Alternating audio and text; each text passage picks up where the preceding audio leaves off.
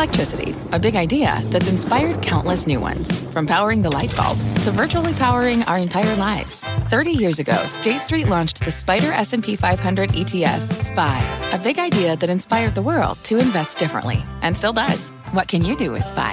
Before investing, consider the fund's investment objectives, risks, charges, and expenses. Visit ssga.com for a prospectus containing this and other information. Read it carefully before investing. SPY is subject to risks similar to those of stocks. All ETFs are subject to risk, including possible loss of principal. Alps Distributors, Inc. Distributor.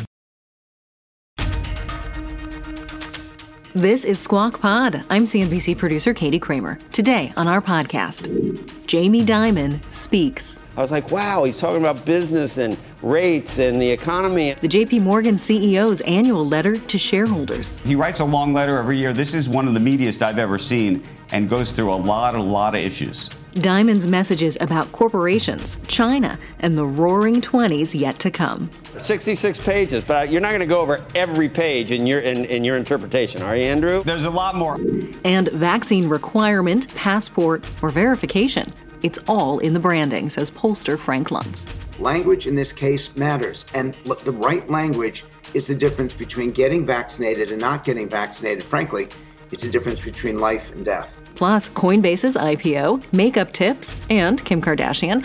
And the world's richest man is okay with a corporate tax hike. Amazon CEO Jeff Bezos said he supports raising the corporate tax rate because it does nothing to his company. It's Wednesday, April 7th, 2021. Squawk Pod begins right now. Good morning. Welcome to Squawk Box right here on CNBC. I'm Andrew Ross Sorkin, along with Joe Kernan and Becky Quick. First up today on the podcast, Jamie Dimon has a few things to say. JP Morgan Chase's high-profile CEO released his annual shareholder letter today, and he's bullish for 66 pages. The long-serving head of one of the biggest banks in the United States sees a booming American economy in the next few years. For a close read, very close read, of Jamie Dimon's annual letter, here's Andrew. He's saying this boom could easily run into 2023 because of all of the spending that could extend well into 2023. He then goes on to talk about stocks. He says, while equity valuations are quite high by almost all measures except interest rates, historically a multi-year booming economy could justify their current price. He also goes on to say that QE and deficit spending response to the COVID-19 pandemic is of a completely different magnitude and without some of the offsetting drags that trailed the Great Recession, as he tried to make a differentiation between what's happened now during COVID and what happened back in 2008. Dimon said he sees some froth and speculation in parts of the market, but he didn't specify exactly where. However, he did say, conversely, this boom scenario, it's hard to justify the price of U.S. debt. Most people consider the 10-year bond as the key reference point. This is because of two factors. First, the huge supply of debt that needs to be absorbed. And second, the not unreasonable possibility that an increase in inflation will not be just temporary. So, two sides of a coin there. Dimon noting extensive competition from Silicon Valley as well. This was actually the most stark thing I actually read in the report. He effectively says that Silicon Valley is coming to eat the lunch of Wall Street and then talks about the regulatory impact of that. He says banks already compete against a large and powerful shadow banking system, and they're facing extensive competition from Silicon Valley, both in the form of fintechs and big tech companies, Amazon, Apple, Facebook, Google, and now Walmart. He adds Walmart in there for good measure. That is here to stay, he says. As the importance of cloud, AI, and digital platforms grow, this competition will become even more formidable. As a result, he says, banks are playing an increasingly smaller role in the financial system. And then he goes on for several pages to talk about the regulatory impact of that and perhaps how regulators have hamstrung Wall Street in terms of their ability to compete and whether effectively the fintechs in Silicon Valley should be regulated as well. Meantime, Dimon makes some pretty big proclamations about policy, both here in the United States and in foreign relations as well.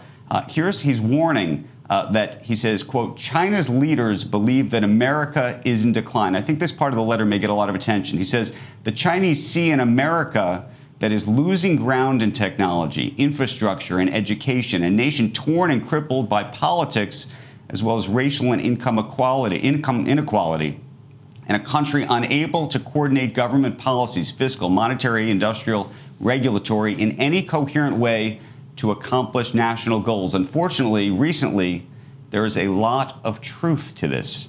He then goes on to lay out a plan, might be described as the Diamond Plan, which includes a Marshall Plan of sorts, about how to try to effectively prevent that from happening. But it's a fascinating letter, 66 pages. We're going through all of it. There's a whole section, by the way, that relates to salt taxes, but so much in this. It's probably the meatiest of, he writes a long letter every year. This is one of the meatiest I've ever seen and goes through a lot of issues. I mean, just jumping back, the two things I think that jump out the most are the China foreign relations that you just mentioned. Love to hear more about the SALT.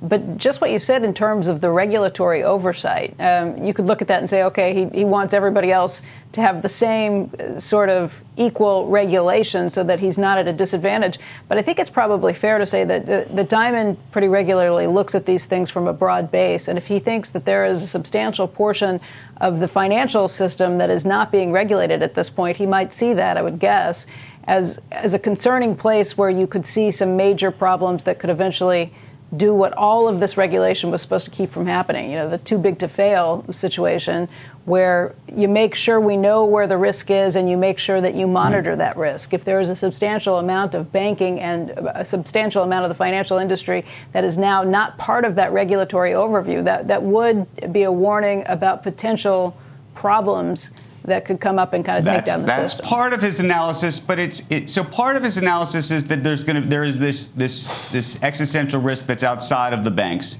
and that's true. But part of the analysis, I think, is that he thinks that the banking system is better positioned and has better safeguards to be able to do a lot of what fintech is doing and do it better and do it with less risk.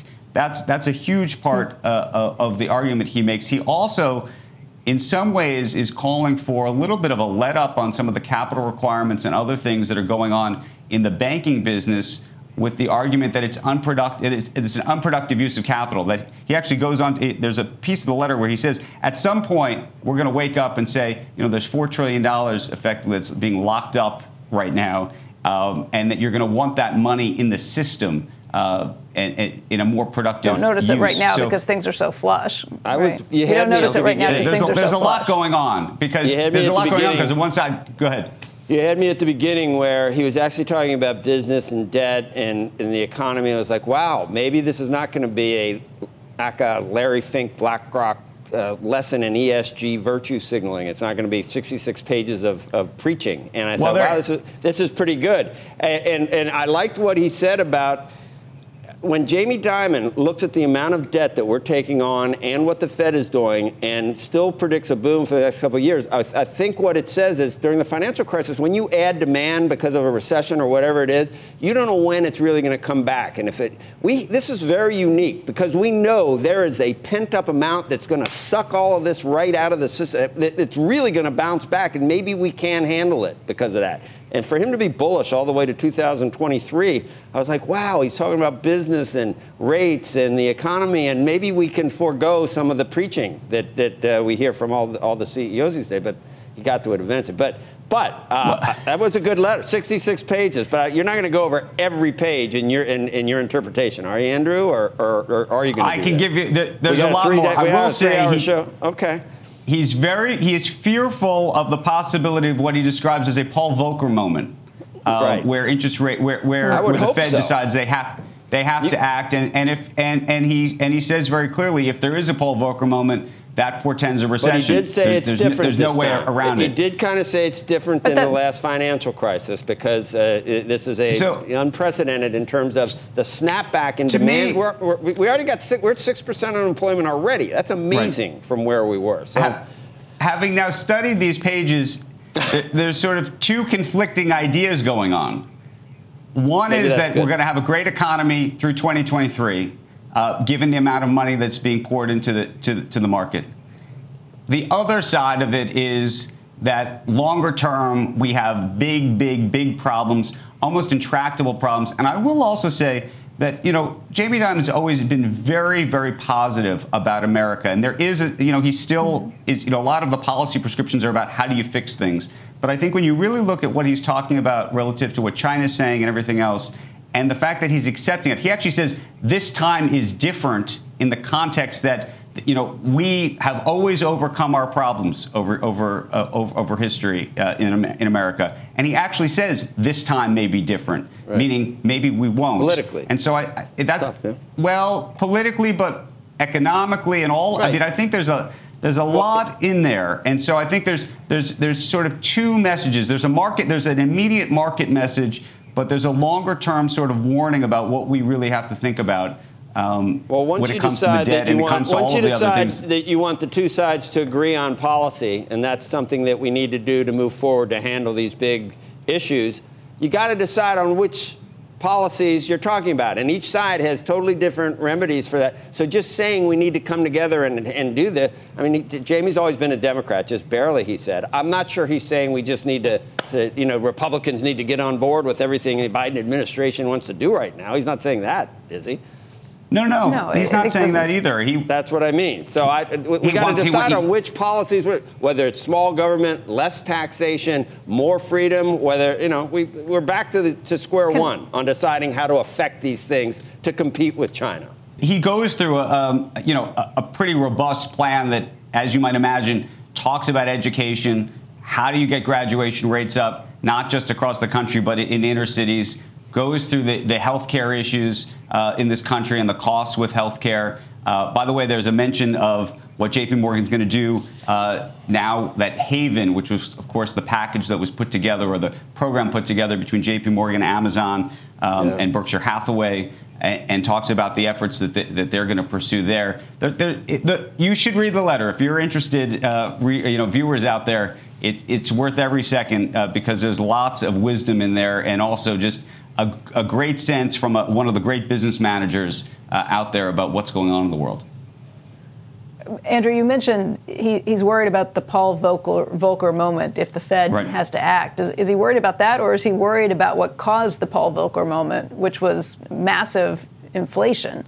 I think he's worried about both. Paul Volcker had to do what he did. I think he's worried about both, and I think he's worried about both, and he does talk to some degree about the idea that the metrics that we use, we collectively as a country, and we talk about on this show, the indexes and whatnot, to represent inflation may not really capture what real inflation is. I agree with that 100%. I've heard anecdotally so many stories about people who are willing to pay much more for things than you would ever anticipate. Things like used cars, different places. You just start hearing some of those things welling up because people have money. They're able to pay for these things. They need these things. I would share his concerns on that. Yeah, the 10-year's still in bubble territory, absolutely, compared to where inflation and inflationary expectations are right now. It should be. But then to get to a Volcker moment, I mean, remember the prime was 21.5. Like we got a little breathing room. Right? We got a little breathing room. We're at 1.6. we got 20 points. 20 points to go. And one last note: he says that the government desperately needs to spend more. The IRS needs to spend more to actually try to be able to collect some of these taxes. Next on Squawk Pod, vaccine passport or vaccine verification. Same thing, two very different impacts, according to pollster Frank Luntz. If you require a federal passport, people hear it as a mandate. They hear that Washington is collecting your information. That's not what they want. They don't have a problem with a vaccine verification. We're back after this. People today can spend half their lives over 50. So it's good to be financially ready for what's important to you as you get older, like a family vacation. Or starting your dream business. Welcome to Connie's Coffee. How may I help you? AARP's trusted financial tools can help you plan for whatever your future holds. That's why the younger you are, the more you need AARP. Start planning today at aarp.org/moneytools. What's on the horizon for financial markets? At PGIM, it's a question that over 1,400 investment professionals relentlessly research in pursuit of your long-term goals. specialized across asset classes, but united in collaboration. Our teams provide global and local expertise. Our investments shape tomorrow, today. Pursue your tomorrow with PGIM, a leading global asset manager.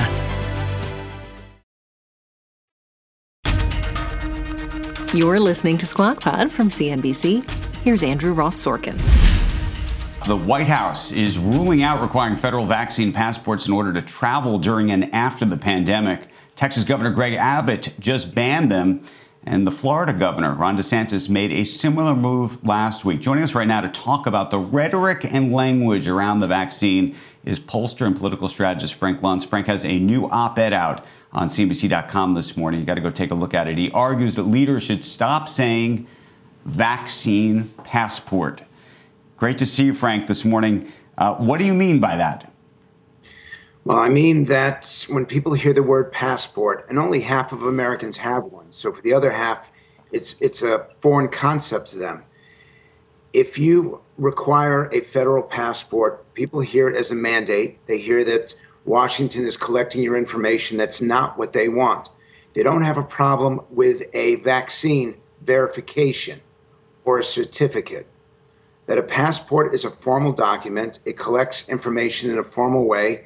And you've got a significant percentage of Americans who don't want that. The concept is supported by almost 3-1, but not a Washington mandate. And this is so essential for the business community to hear this, because the words that you say will determine how your employees view what you've done as you come back to work.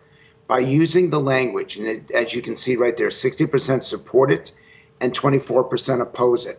But look at the difference between the Biden supporters and the Trump supporters. This is a very big deal. The De Beaumont Foundation has all of the survey research that we've been doing for the last 4 months on their website. I urge business leaders to go to it because we're providing a lexicon of how to communicate the principle of going back to work, back to travel, back to our lives, getting our freedoms back. And one more point. I give the Biden administration credit, first, for an incredible rollout where people are getting shots in arms at a historic level.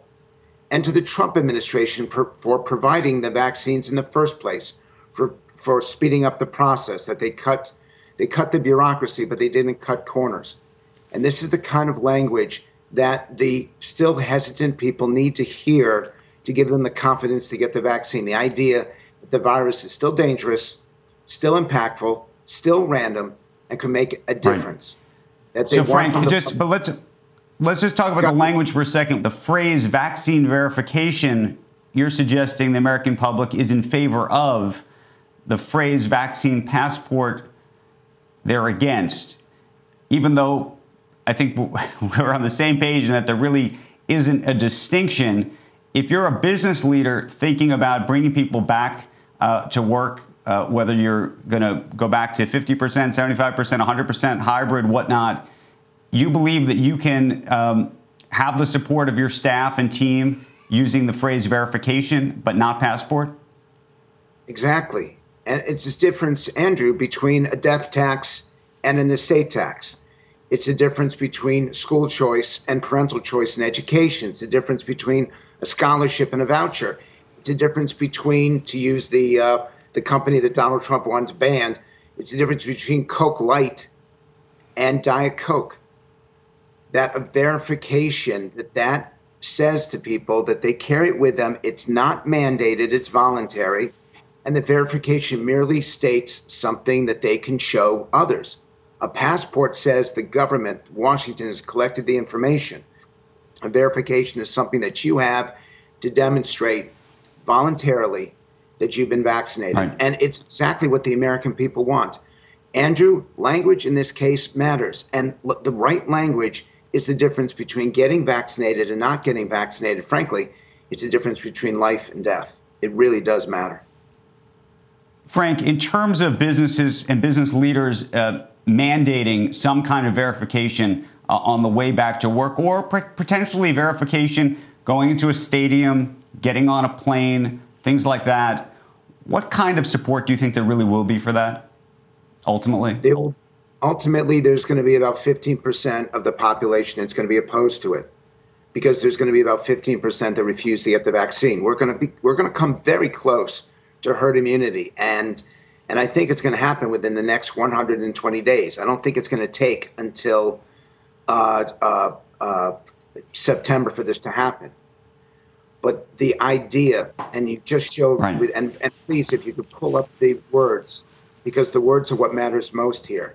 The idea has significant support nationwide, because all it is showing people that you're safe, that they're safe, and it provides a sense of comfort, a sense of peace of mind. And yes, those words do matter. And the last thing, we will educate, not indoctrinate. This is very important also for the Biden administration to hear, that if they make it voluntary, the public will follow. If they emphasize that 90% of doctors have been vaccinated, they will follow. And all of these details. Frank, let me ask you this. I don't know if you saw it. Axios had a study that or rather a survey, a poll really in your business about hesitation today, saying that a majority of those who want to wait and see about the vaccine are more inclined to take the Johnson & Johnson 1 dose than they are the Pfizer, with the number 3 one coming in as Moderna. Why do you think that is? Is that about brand? It's about brand. It is about brand, but I don't accept that information, because I know that the hesitancy among Trump people is more for the Johnson & Johnson. The hesitancy among the Biden people is more for the 2 vaccines rather than the 1.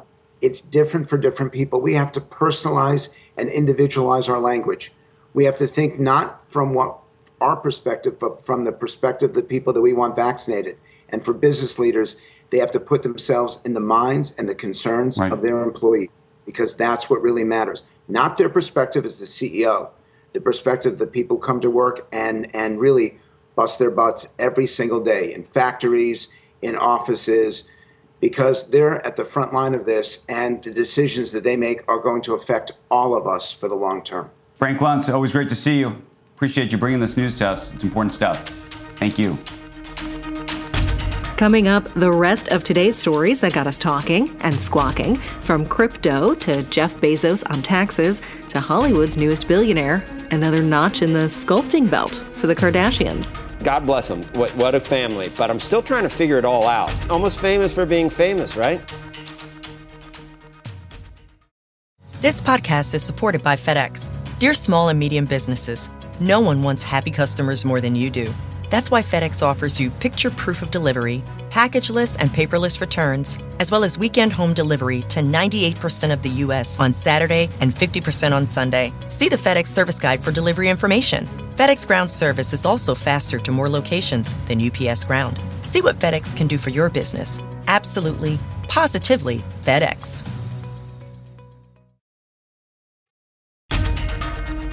This is Squawk Pod.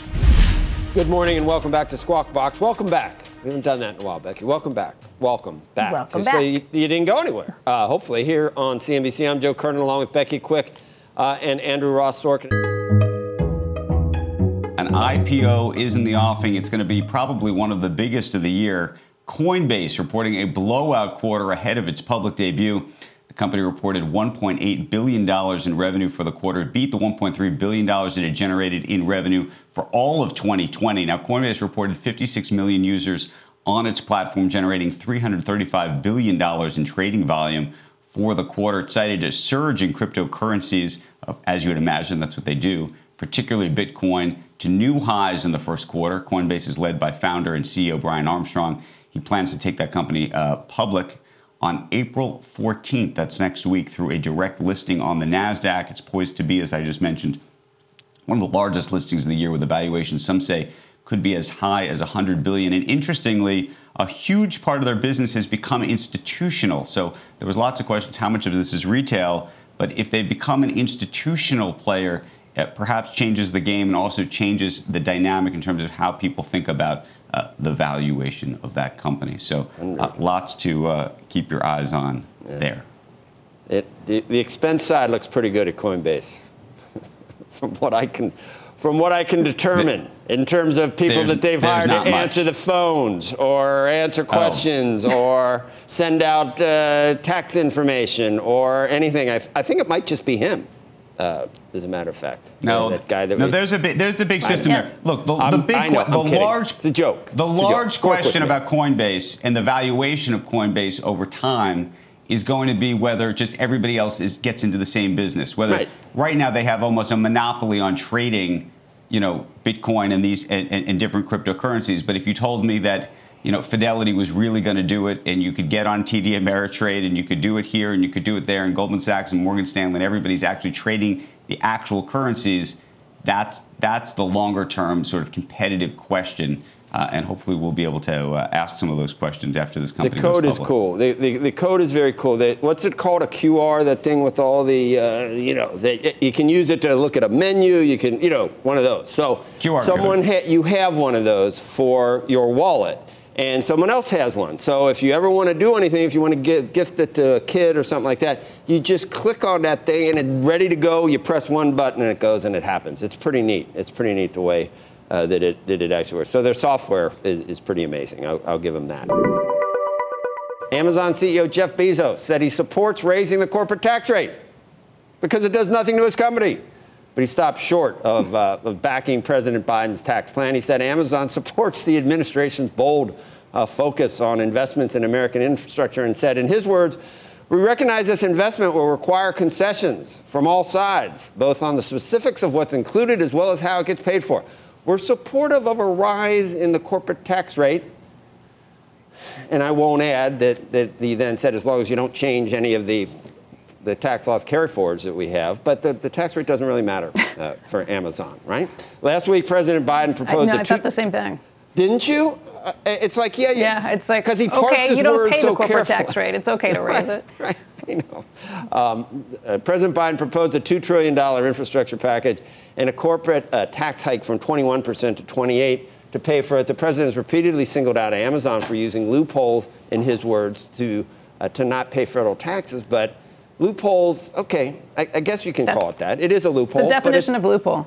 Yeah, the definition of loophole, but it's the way that the tax system is set up for companies like Amazon, that's in the tax code, that's how much they owe. So I don't think the question that we haven't seen him weigh in on is if there's going to be a minimum corporate tax. Once there's a minimum corporate tax, if he's actually in favor of that, which, by the way, he may very well be. Might be. He didn't. We don't. That would be a very different story, and then we wouldn't be having this conversation. That's why I say, because he parsed it that way. So if he does say, okay, tax Amazon to give me an AMT of 10%, that would be big news. I don't think he's ready to say that, but I don't know. You're right. I don't. Who knows?